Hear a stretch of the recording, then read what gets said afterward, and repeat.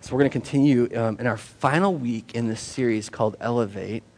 And so we've been talking, as we kicked off 2015, which is kind of hard to believe, we've been talking about ways that we can elevate our life in following Christ, the things that we could do or the things we could do better, right? And I've been pushing on this idea with you for the last few weeks that sometimes we want to make a huge change in following Jesus. And don't get me wrong, Jesus makes huge changes in people's lives. Like, that's the gospel. He just transforms us in an instant. And yet, there are opportunities we have to make small changes that will help us to be better followers of His. And these aren't like new earth-shattering things. It's just the scriptural story over and over again of what we're called to do and how we're called to do it. Opportunities we have to respond to the gospel. And we've been talking for the last few weeks about these things. For those of you in a family group, you had a chance to process these things with your family groups. I hope you're doing that. If you're not in a family group, you're always welcome to join one. But I wanted to ask, and last week we talked about elevating our response. And that means to repent of our sin, to believe the good news, and then to obey God's commandment or obey God's Spirit, right? And I don't know if you had that experience this week. Part of what our hope is that when we come together here and we worship God together, and we certainly do, and we preach His Word together, we certainly do, we listen to what He has for us, that we would live it out for the rest of the week, that we'd have these experiences with Christ in our real lives where we really are, and we wouldn't wait till next Sunday to get another, dose of Jesus, that He's with us every day. That's what the good news says. He is present with us. His Spirit goes with us. And so I don't know if you've had opportunities through the week to do that. I know I have had that opportunity this week to repent of some sin and to believe the gospel again, to remind myself that we sang that song today. I hope you heard that song today, that we are covered in the blood of the Lamb, that is the good news of Jesus, that He's paid for all of our sins, and we should never forget that. And then we can obey His Spirit. I told you last week, I said we're going to kind of jump off that final point to wrap up this series and this kind of idea, and it's how we can elevate our life. And I know this is a big one, but it's this idea of how we can elevate our whole life in Christ. Sometimes we might, I don't know, like we just kind of settle for good enough. You know what I mean? We're like, oh, it's good enough. I believe, yes. Do you believe the gospel? Yes, I believe the gospel, and that's good enough. There's nothing else required, nothing else I should do or respond to. But if you read Scripture over and over again, we're reminded that God has called us to a better life. A better life. Jesus Himself said, I came that you might have life and have it to the fullest. The fullest life you could possibly have. Jesus wants to bring to us. And so we want that from Him. We want to seek Him in that. I'm going to read this scripture. It's our core scripture today, and it's found in Galatians 5:25. Galatians 5, chapter 5, verse 25. One verse. This is going to kind of form the final thought for the series about how we're called to respond to the good news, the gospel of Jesus. I'm going to read that now. We'll pray. Since we live by the Spirit, let us therefore keep step with the Spirit. A simple little verse. We're going to spend time there, so don't close the Bible. You want to keep your finger there. We're going to come back to that in a minute. The word says, since we live by the Spirit, let us keep in step with the Spirit. I'm going to ask you to join me in prayer this morning that God would impart His wisdom to us as we gather in His name. Father God, we thank You for the opportunity we have. Honestly, the fact that we can hold Your inspired word in our hands, that You've given us ability to read and interpret the words and understand, but more than that, more than our educational ability, that You've given us Your Holy Spirit who can teach us in our very beings what Your word means. And today, Father, as we come and we just bask in Your presence and we celebrate You and who You are because You're worthy of all praise. You're worthy of every praise on this earth be returned to You. Father, we pray that You would just take hold of us in this time, that You would reshape our minds, that You would reshape our hearts, that You would heal us, You would restore us, and then You would put us on Your path for righteousness. Father, this is not work we can do ourselves. And we worship You because You're worthy of worship, but then we long for You because we need You to succeed. We need You to become followers of Your Son and our Savior, Jesus Christ. And so today, as we open Your word, teach us, each of us, teach us what You'd have us to know, that our lives would never be the same again. And we'll give You glory and praise because You're worthy. In Jesus' name, amen. Paul makes this comment about the need to walk in the Spirit of God. I said some of us think, oh, it's good enough, where we're at, it's okay. And I want to read from the First Testament, from the book of Isaiah. It's funny that we're ending, this isn't going to be our core text, but I just want you to hear the prophet. We mentioned him toward the end of last year, right, about Isaiah's response to the gospel. And here he is again, he gets to proclaim this truth of God's ways being higher than our ways, right? That God is far above our thoughts and hopes and our thinking, our living of our lives. And I'm just going to read it. I'm going to read the whole chapter, but I want you to hear it with me. Listen to the word. Come, all you who are thirsty, come to the waters. You who have no money, come and buy and eat. Come buy wine and milk without money and without cost. Why spend money on what is not bread, and your labor on what does not satisfy? Listen to me, and eat what is good, and your soul will delight in the richest of fare. Give ear and come near to me. Hear me, that your soul may live. I will make an everlasting covenant with you, my faithful love promised to David. See, I have made him a witness to the peoples, a leader and commander of the peoples. Surely you will summon nations you know not, and nations that do not know will hasten to you because of the Lord, that's Yahweh, your God, the Holy One of Israel, for he has endowed you with splendor. Verse 6, listen. Seek the Lord while he still may be found. Call on him while he is yet near. Let the wicked forsake his way, and the evil man forsake his thoughts. Let him turn to the Lord, and he will have mercy on him, and our God, for he will freely pardon. For my thoughts are not your thoughts, and neither are your ways my ways, declares the Lord. As the heavens are higher than the earth, my ways are higher than your ways, and my thoughts are higher than your thoughts. As the rain and the snow come down from the earth and do not return to it without watering the earth and making it bud and flourish, so that it yields seed for the sower and bread for the eater, so is my word that goes out from my mouth. It will not return empty to me, but will accomplish what I desire and achieve the purpose for which I have sent it. You will go out in joy, and you'll be led forth in peace. The mountains and hills will burst into song before you, and all the trees of the field will clap their hands, and instead of the thorn bush will grow a pine tree, and instead of briars, the myrtle will grow. This will be for the Lord's renown, an everlasting sign which will not be destroyed. Isaiah the prophet says that God's ways are so much higher than our ways, and that he's calling us into this unbelievable life with him, this real life with him, an abundant life. So when we think about our whole lives and how we're called to respond to the gospel, this is what it looks like.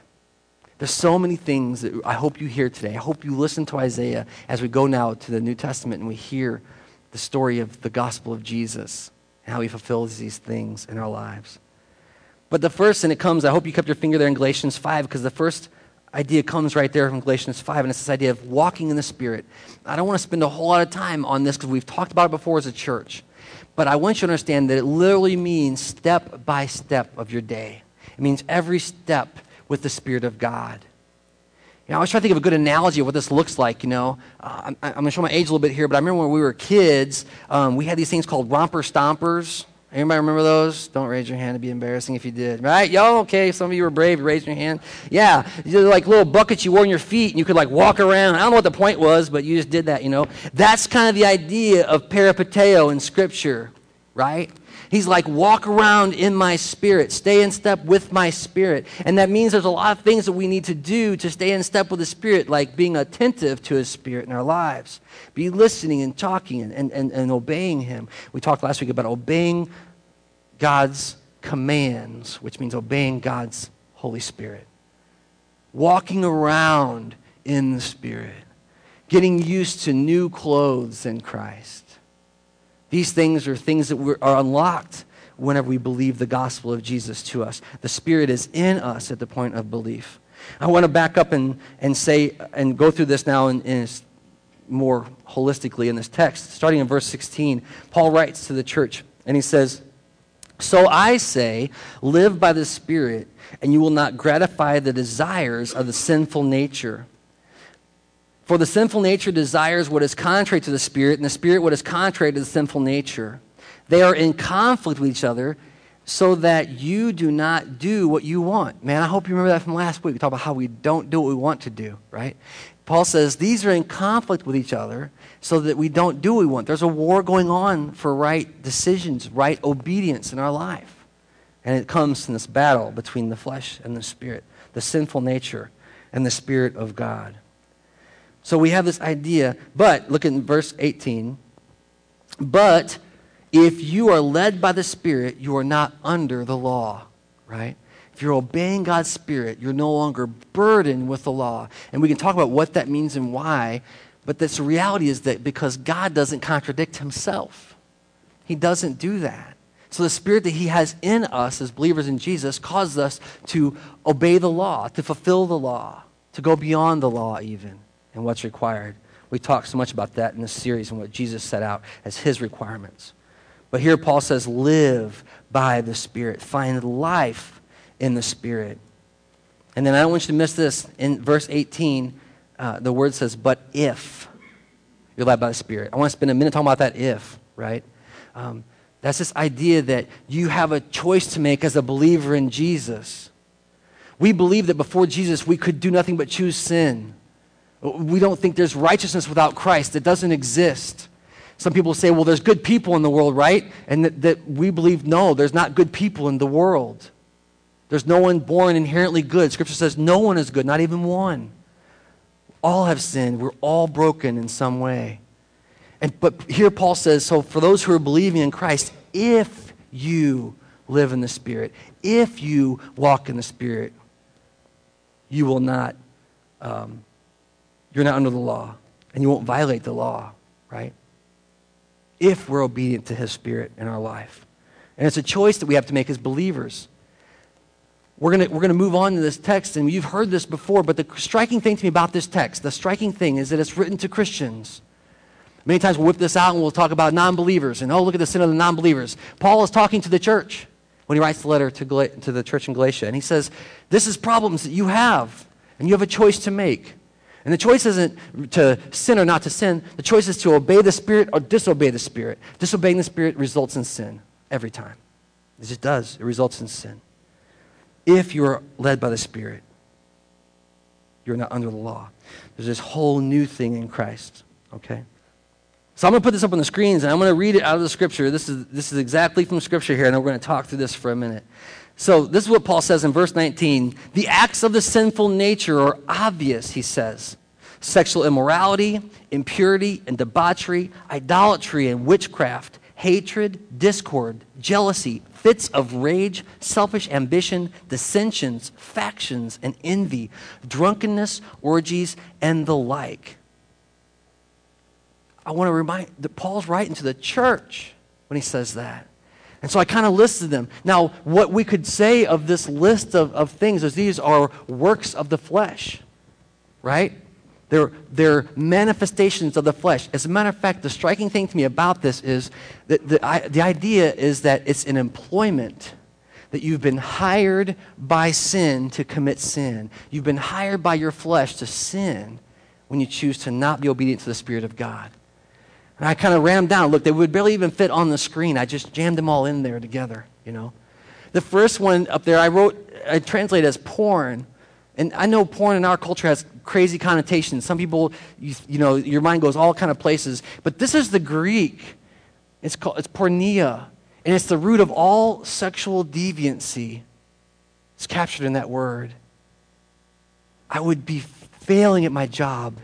I'd be failing this morning, to tell you the truth, if I didn't say that, you know, some of us act like God's wanting to take all our fun stuff away. And that is a lie of Satan, man.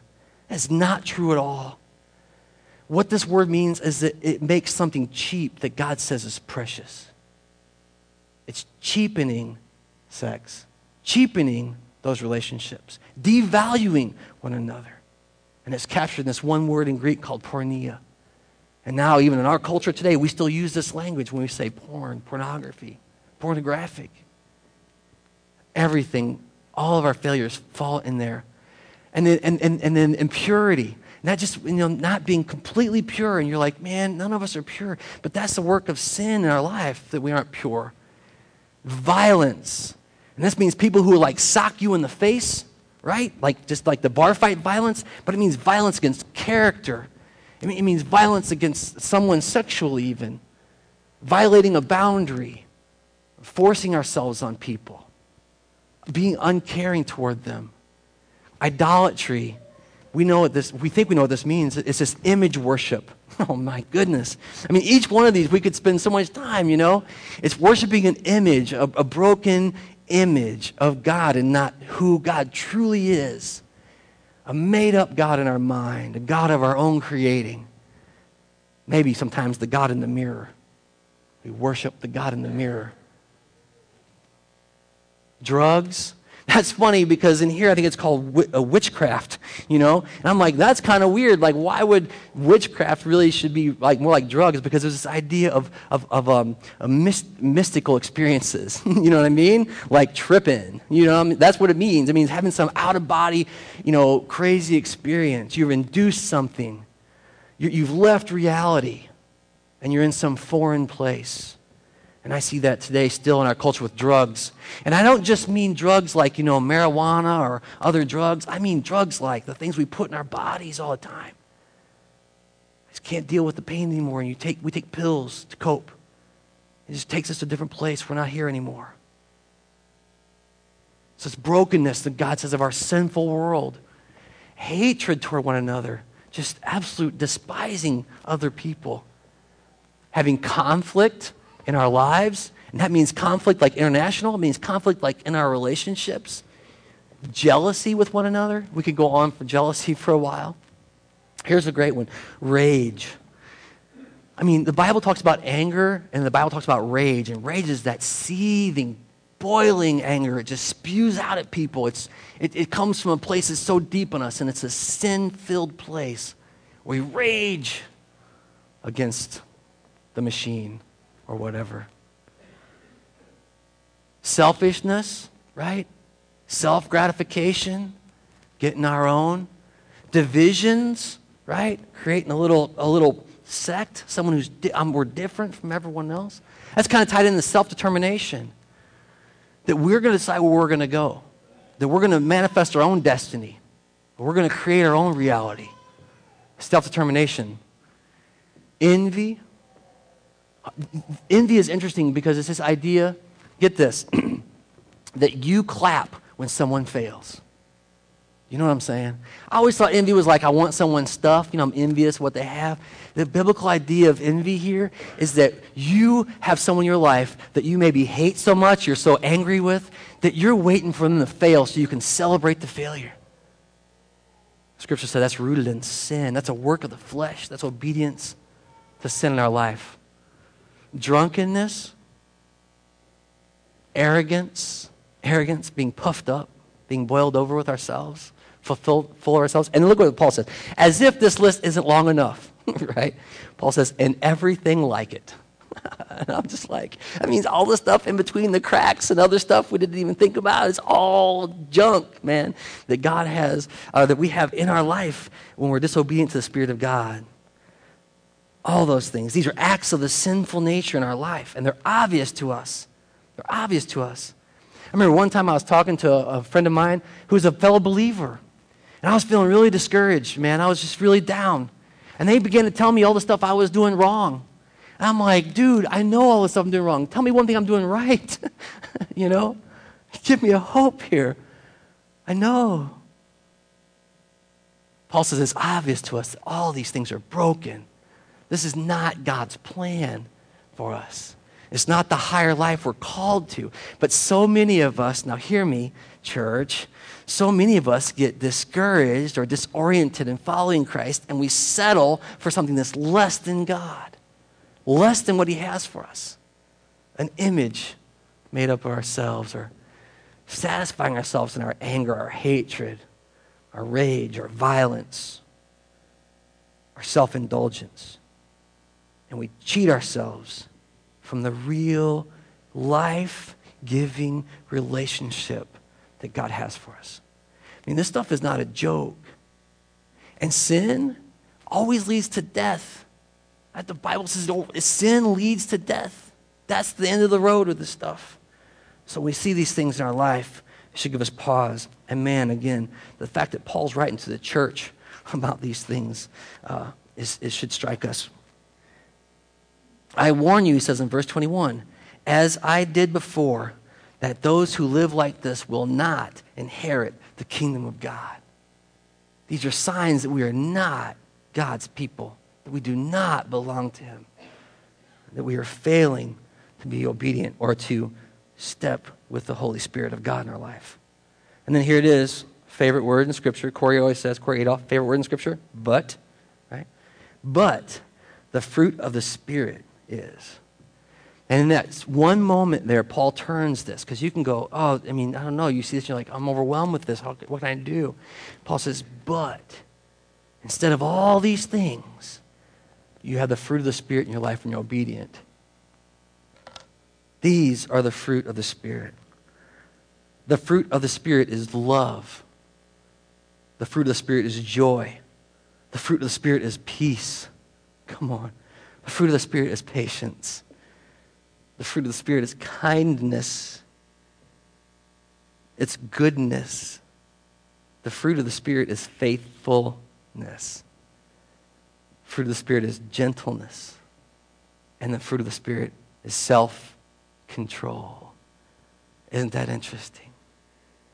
How many of those things in that list are about us being out of control, having our way? And this manifestation of the God's Spirit, and we're going to talk about this for a minute, but these are the results of being obedient. I've told you before here, and I believe sometimes that we go, let me tell you how we get this wrong, okay? We go, I need more joy in my life, you know? So we muster everything we got. We're like, I'm going to be joyful. And you're like, joy, it's going to happen in a minute, you know? And you just keep not being joyful. That's not what the Scripture, it doesn't say like, hey, Paul doesn't say, hey, aspire to do these things of yourself. Aspire to manifest these gifts of your own self. You should have these things. No, he says, this is fruit of the Spirit. Fruit of the Spirit. Did you hear what Isaiah said today? That that it's going to grow up as a pine, an evergreen is going to grow up among us. A new life. To bear new fruit in our lives. The promise of the Messiah is going to bring new life to us. A whole new way of living. All of a sudden, these things become not something that we try to muster by our strength, but we utterly depend on God for. God, I want to be obedient to your Holy Spirit in my life. And the signs to us of our obedience are found when we find ourselves loving more. Or finding our joy again. You know, having self-control. All these things that Paul lists here become signs that we're walking in the step of the Spirit in our lives. If you have, and I put them up here on purpose because if you're seeing this stuff in your life, you should be checking yourself and saying, God, I don't want that stuff because it's not your best for me. It's not our culture might say, this is the best you can do. But God says, I got something way better for you than that. Walk in obedience to my Spirit. Stay in step with me every day of your life, and you will see this fruit manifest in your life. I have rarely, if ever, seen or counseled or talked to someone who has surrendered to Christ, who has submitted humbly to the Spirit of God, who has desperately desired Him to move in their life, and they've come back and they've said, I don't have any of that joy, I don't have any of those fruit of the Spirit in my life. None of it, Bill. It's not there. God is always keeping His promise to us when we seek Him. Always. Always good to His people in Christ. We do struggle with sin. We do. But we are not left without hope or a way forward. So these are the works of the flesh versus the fruit of the Spirit. Now I want to talk about one other thing And it's going to, in this section, and it's going to be the work of the Spirit in our life. And I want to share this with you. And it's from John, a couple places in John here. Well, no, John 16, 8 and 13, right? The work of the Spirit. I'm going to read it. It says, when he comes, that's the Spirit, he will convict the world of guilt in regards to sin and righteousness and judgment. But when he, the Spirit of truth, comes, he will guide you into all truth, and he will tell you what is yet to come. And this is what I would say I've called this morning the work of the Spirit in our life. The work of the Holy Spirit in our life. Some of you, you're maybe not believing in Jesus yet, you know, and you go, well, how am I going to start believing in Jesus? Let me tell you, the Holy Spirit is drawing you near to the gospel of Jesus. That's his job. And the word here says that he will convict us of guilt in regard to our sin. He does that work in our lives. And I sometimes feel like we feel like our job is to be the Holy Spirit to people. Let me convict you of your guilt. No, God is working in us to tell us what's wrong. We don't miss that, right? He's convicting us of our sin to draw us toward Christ. So that we understand that not just in regard to sin, and there's an ellipse there, and in between that ellipse is all the stuff between 8 and 13. You can read that, and I would encourage you to do so. But he talks about that we're being convicted of our sin and righteousness through Christ and right judgment by God.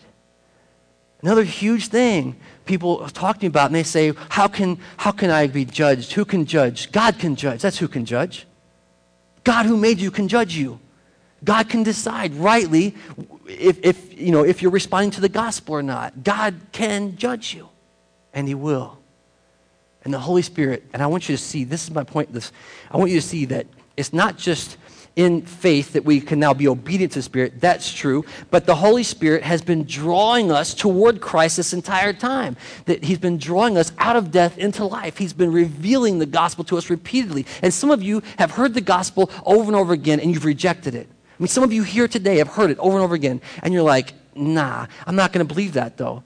And you're believing something besides the fact that Jesus died for your sins. But that quiet voice in you that says that, it's not, what you have isn't right. It's not working. It's the Holy Spirit of God convicting you of your sin. How do I know so much about it? Man, because I was right there. I remember so much about that. I remember. Felt so far from God. Tell everybody I was fine. How you doing? I'm fine. I'm fine. I know all the answers. I can tell you everything. I can tell you why the world exists. I can tell you my theory of life. I can tell you my theory of everything. But I don't need Jesus. And that voice in my head's going, tell me more about your plan. Until the truth broke through, man. Convicted of my sin, needing righteousness from Christ, and standing in right judgment before the throne of God. This is the Holy Spirit's work in our life. So I do want to say that no matter where you are on the journey in following Jesus, no matter where you are in this continuum of obedience to the Spirit, the Holy Spirit's at work in your life today, right now. If you're a believer, you can choose to obey him. And obedience is through his power. If you're a non-believer, he's drawing you near to the gospel of Jesus today. Conviction of sin and righteousness and judgment. All right, so that's the first thing we do is we can stay in step with the Spirit as believers in Christ. We can choose to walk in the Spirit if we choose to be led by the Spirit, right? The second thing that we can do is we can discern God's will. And I've said this to you before, and I'll probably say it to you a whole bunch more, because one of the most underused gifts we have is discernment from the Holy Spirit. We act like we're washed in the sea of the world. We have no hope or no plan, no way to know what's truth and what's not truth. And that's not what Scripture says. It says, ask God for wisdom. He'll give it to you. You want to know what's going on. Talk to God about it. He'll show you clearly what you're supposed to do. We wait on God, but we can ask God what's going on. I want to share with you from the book of Romans. You can turn there if you want, Romans 2. And we have it on the screens as well, I think, this morning. Romans 12, verse 2, chapter 12, verse 2. Paul says this: do not conform any longer to the pattern of this world, but be transformed by the renewing of your mind. And then you will be able to test and approve what God's will is, his good, pleasing, and perfect will. Now, we talked recently, I remember, about not being conform to the world, but being transformed by the renewing of our mind. We talked about that in here, right? You guys remember that? We had that conversation. But I want to talk today about the second part of that. He says, if you do these things, don't conform to the world, the patterns of this world, but be transformed by the renewing of your mind, then you will be able to test and approve what God's will is. His good, pleasing, and perfect will. When Paul's writing to the church in Rome, he's writing to the whole church. It's this idea that each and all can discern God's will.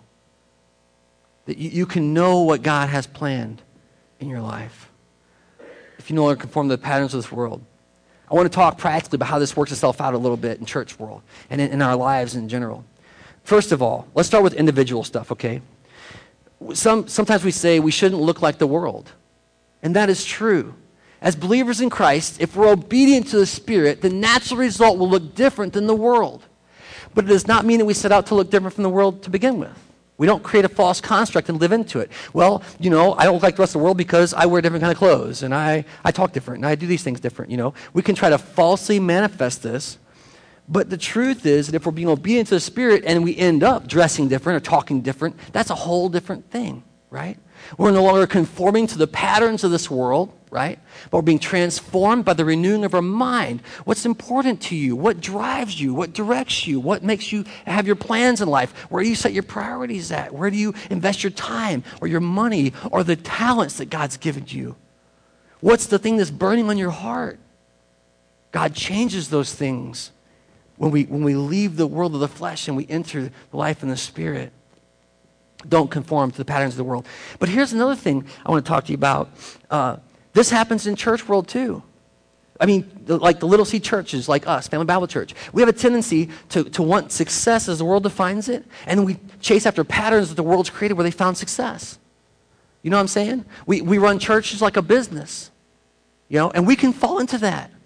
We just need more signs, or we need more advertising. We need a better strategy. We need some market leaders. We need to capture the Facebook group. You know what I mean? We need to do, and it's patterns. But what about being transformed by your mind? Now, I'm not saying those things are bad.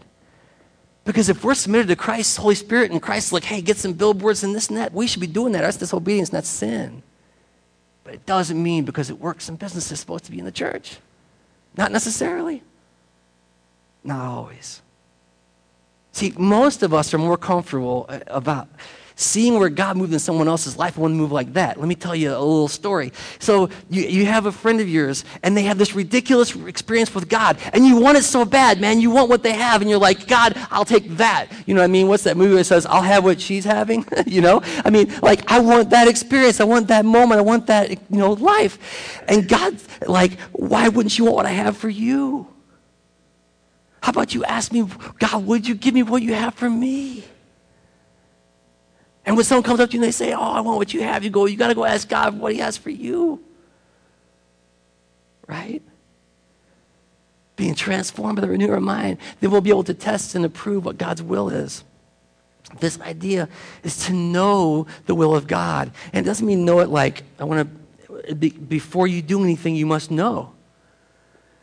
When it says test and approve, it means test and approve. It means try it out. It means give it a go.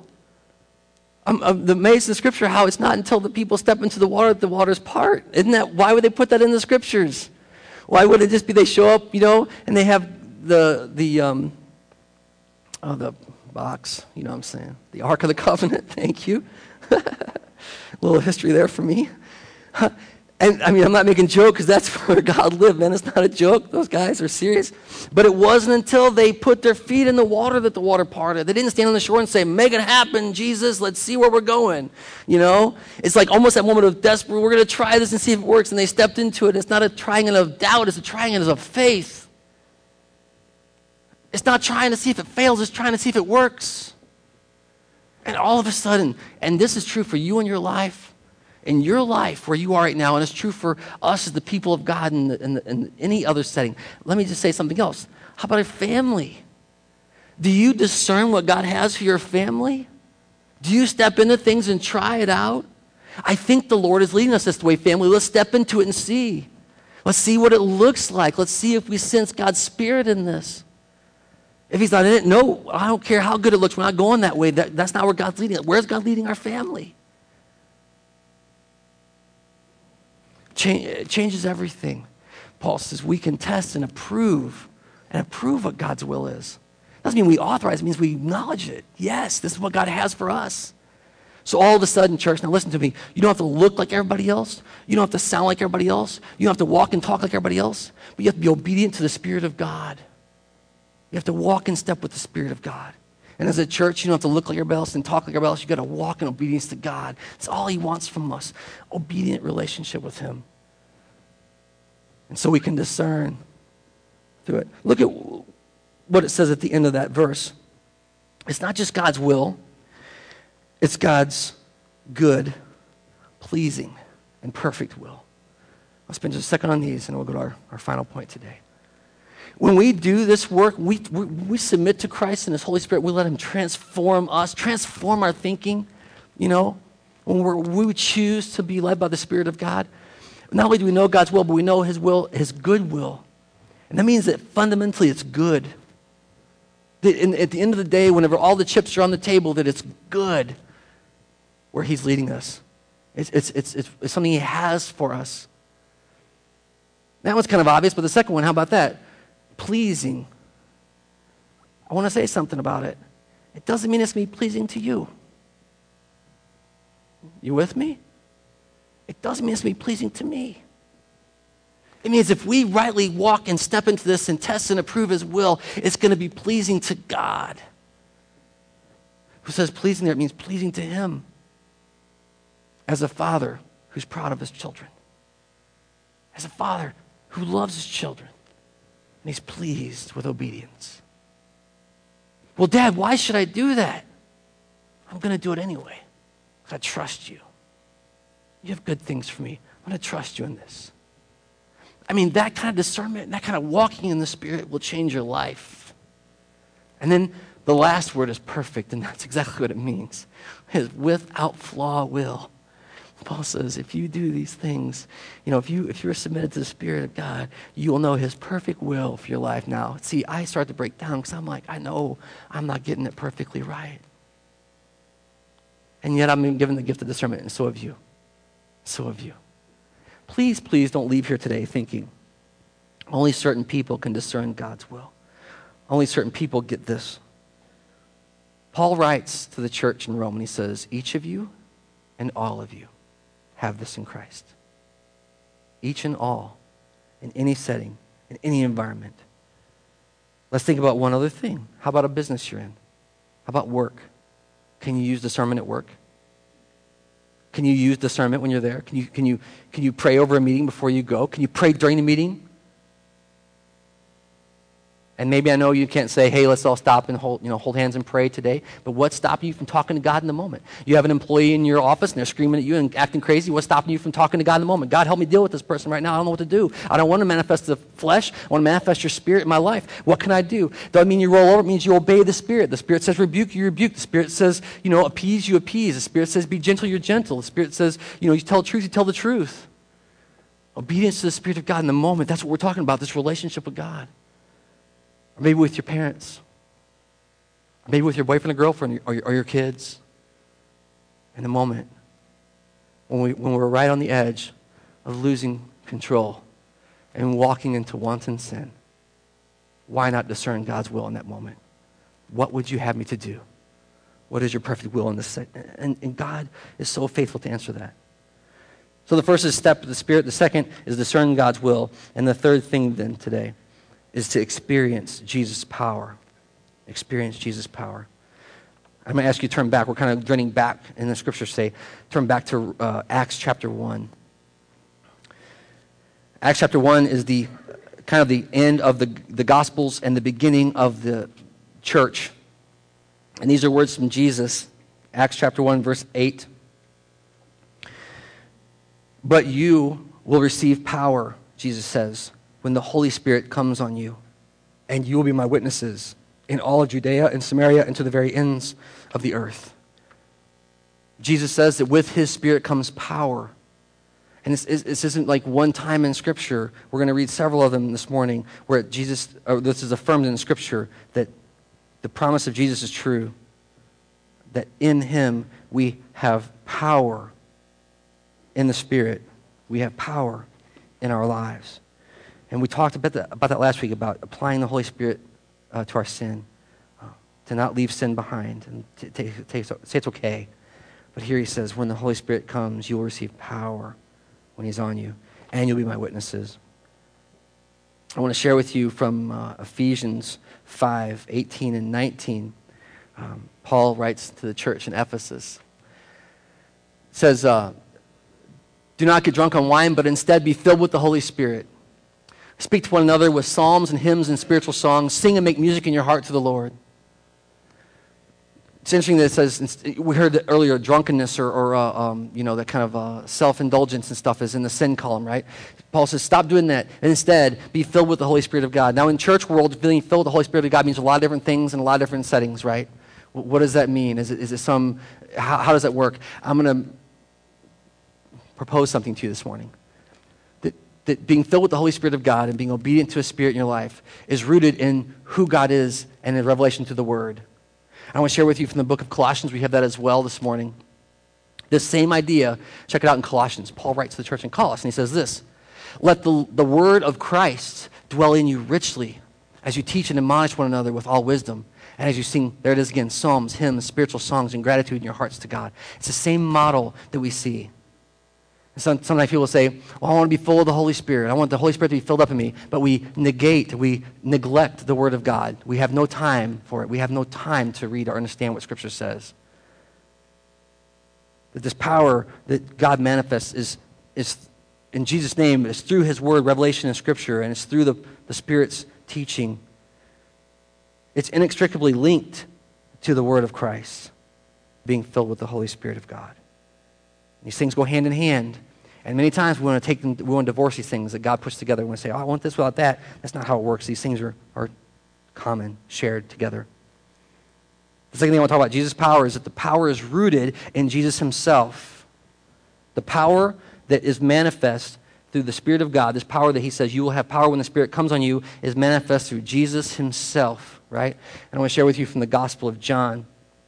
John chapter 7, verses 37 and 39. On the last and greatest day of the feast, Jesus stood and he said in a loud voice, if anyone is thirsty, let him come to me and drink. Whoever believes in me, as Scripture says, streams of living water will flow from within him. Do you see that? So here we have Jesus is the source of the power. He's the source of the refreshment. He's the source of the living water. And we see this again in John 15. The whole chapter of John 15, you can read it. And it's all about how Jesus is required for any kind of good work, fruit, manifestation in our life. We cannot do it apart from Christ. This power that we have comes directly from him. We are merely the branches. Look at it, it says, remain in me and I will remain in you. There's a promise from Jesus. I am the vine and you are the branches. If a man or a person remains in me and I in him, he will bear much fruit. But apart from me, he can do nothing. I just wanted to paint this image for you that we don't outgrow Jesus, that we're always attached to Jesus, that the flow, the water, the inner peace, the fruit of the Spirit is manifest in Jesus' name in our lives.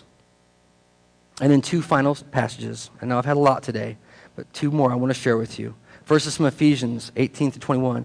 And Paul prays that we might come to see the power demonstrated in Jesus, right? Look at what it says. I pray also that the eyes of your heart may be enlightened in order that you may know the hope to which he has called you, that you may know his glorious riches, inheritance, and with the saints, and then look at it, and his incomparably great power for us who believe. I mean, Paul's prayer for the church is that you would know the power that God has in your life for those who believe. And then lastly, in 2 Timothy chapter 1, verse 7, God gives us a spirit of power to be experienced as we share the gospel. It says, for God did not give us a spirit of timidity, but of power and of love, and there again, of self-discipline. This is the manifestation of God in our life, fruit of the Spirit, the power of Christ in our lives. All of these things I've shared with you All these things are rooted in the person and the work of Jesus Christ. It's no other way to get it. No other sorcery, no other magic, nothing else, no other experience in life. It's the person and work of Jesus Christ that brings these things to us. And it's in two ways, and it's him as Christ and him as Lord. We talk about Jesus as the Christ, talking about the one who rescues us in our desperate, broken, sinful state. It's this idea of someone who's fallen in the ocean and there's no boat and nothing around. You have one hope, and it's your rescuer, or you'll die. And we look to Jesus in that way. Who will rescue us from this life of sin? Who will deliver us from this broken body? And it's Jesus himself. And that's half, that he saves us.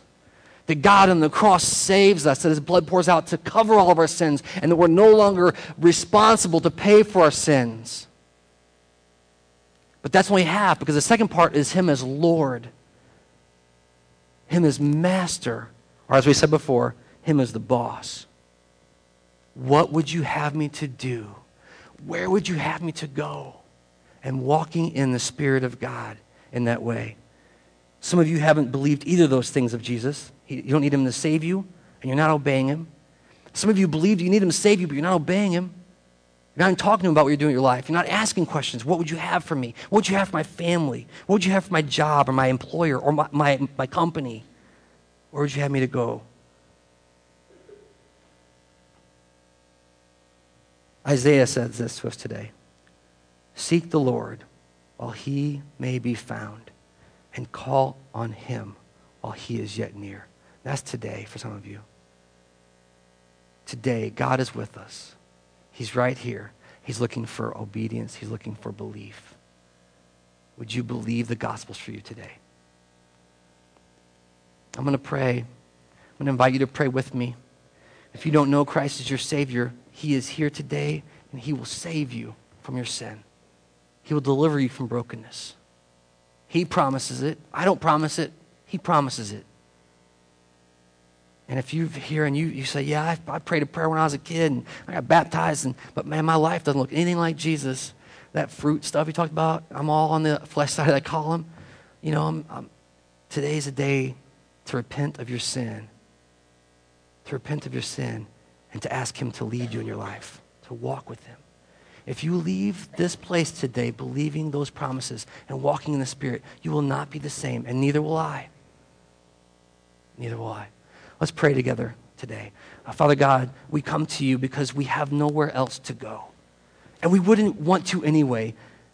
You bring yourself to us. We thank you so much for Jesus on the cross who died for our sins. We thank you for your Holy Spirit that prompts us to believe the gospel when we think we're so far from you. We pray, Father God, for our friends who are here today that don't think the gospel's for them, that you would convince them in their spirit. Your Spirit says you will convict them of their sin. We don't want to see our friends die in sin. We don't want to see them separated from God. We don't want to see them suffering in this life and suffering for eternity. Father God, would you work in your Spirit? Would you move in their hearts and convince them of the gospel? And Father God, today as we just need you to do that work, we pray you would do it for your glory in this place. We trust you completely with that. And then, Father, for the conviction from the word of all the places that our lives are broken and our world's broken, we repent as believers in Christ who are paid for, whose sins have been bought by your Son and our Savior Jesus. We repent of our sins. We don't want it anymore. Would you deliver us from that? And would you lead us into these places of obedience to the Spirit of God? I thank you so much you've given us the opportunity and the challenge this morning to step with your Spirit in this life. I pray we would do that obediently and boldly. We would dare to risk and try and figure things out. And may it always be about you, not about us.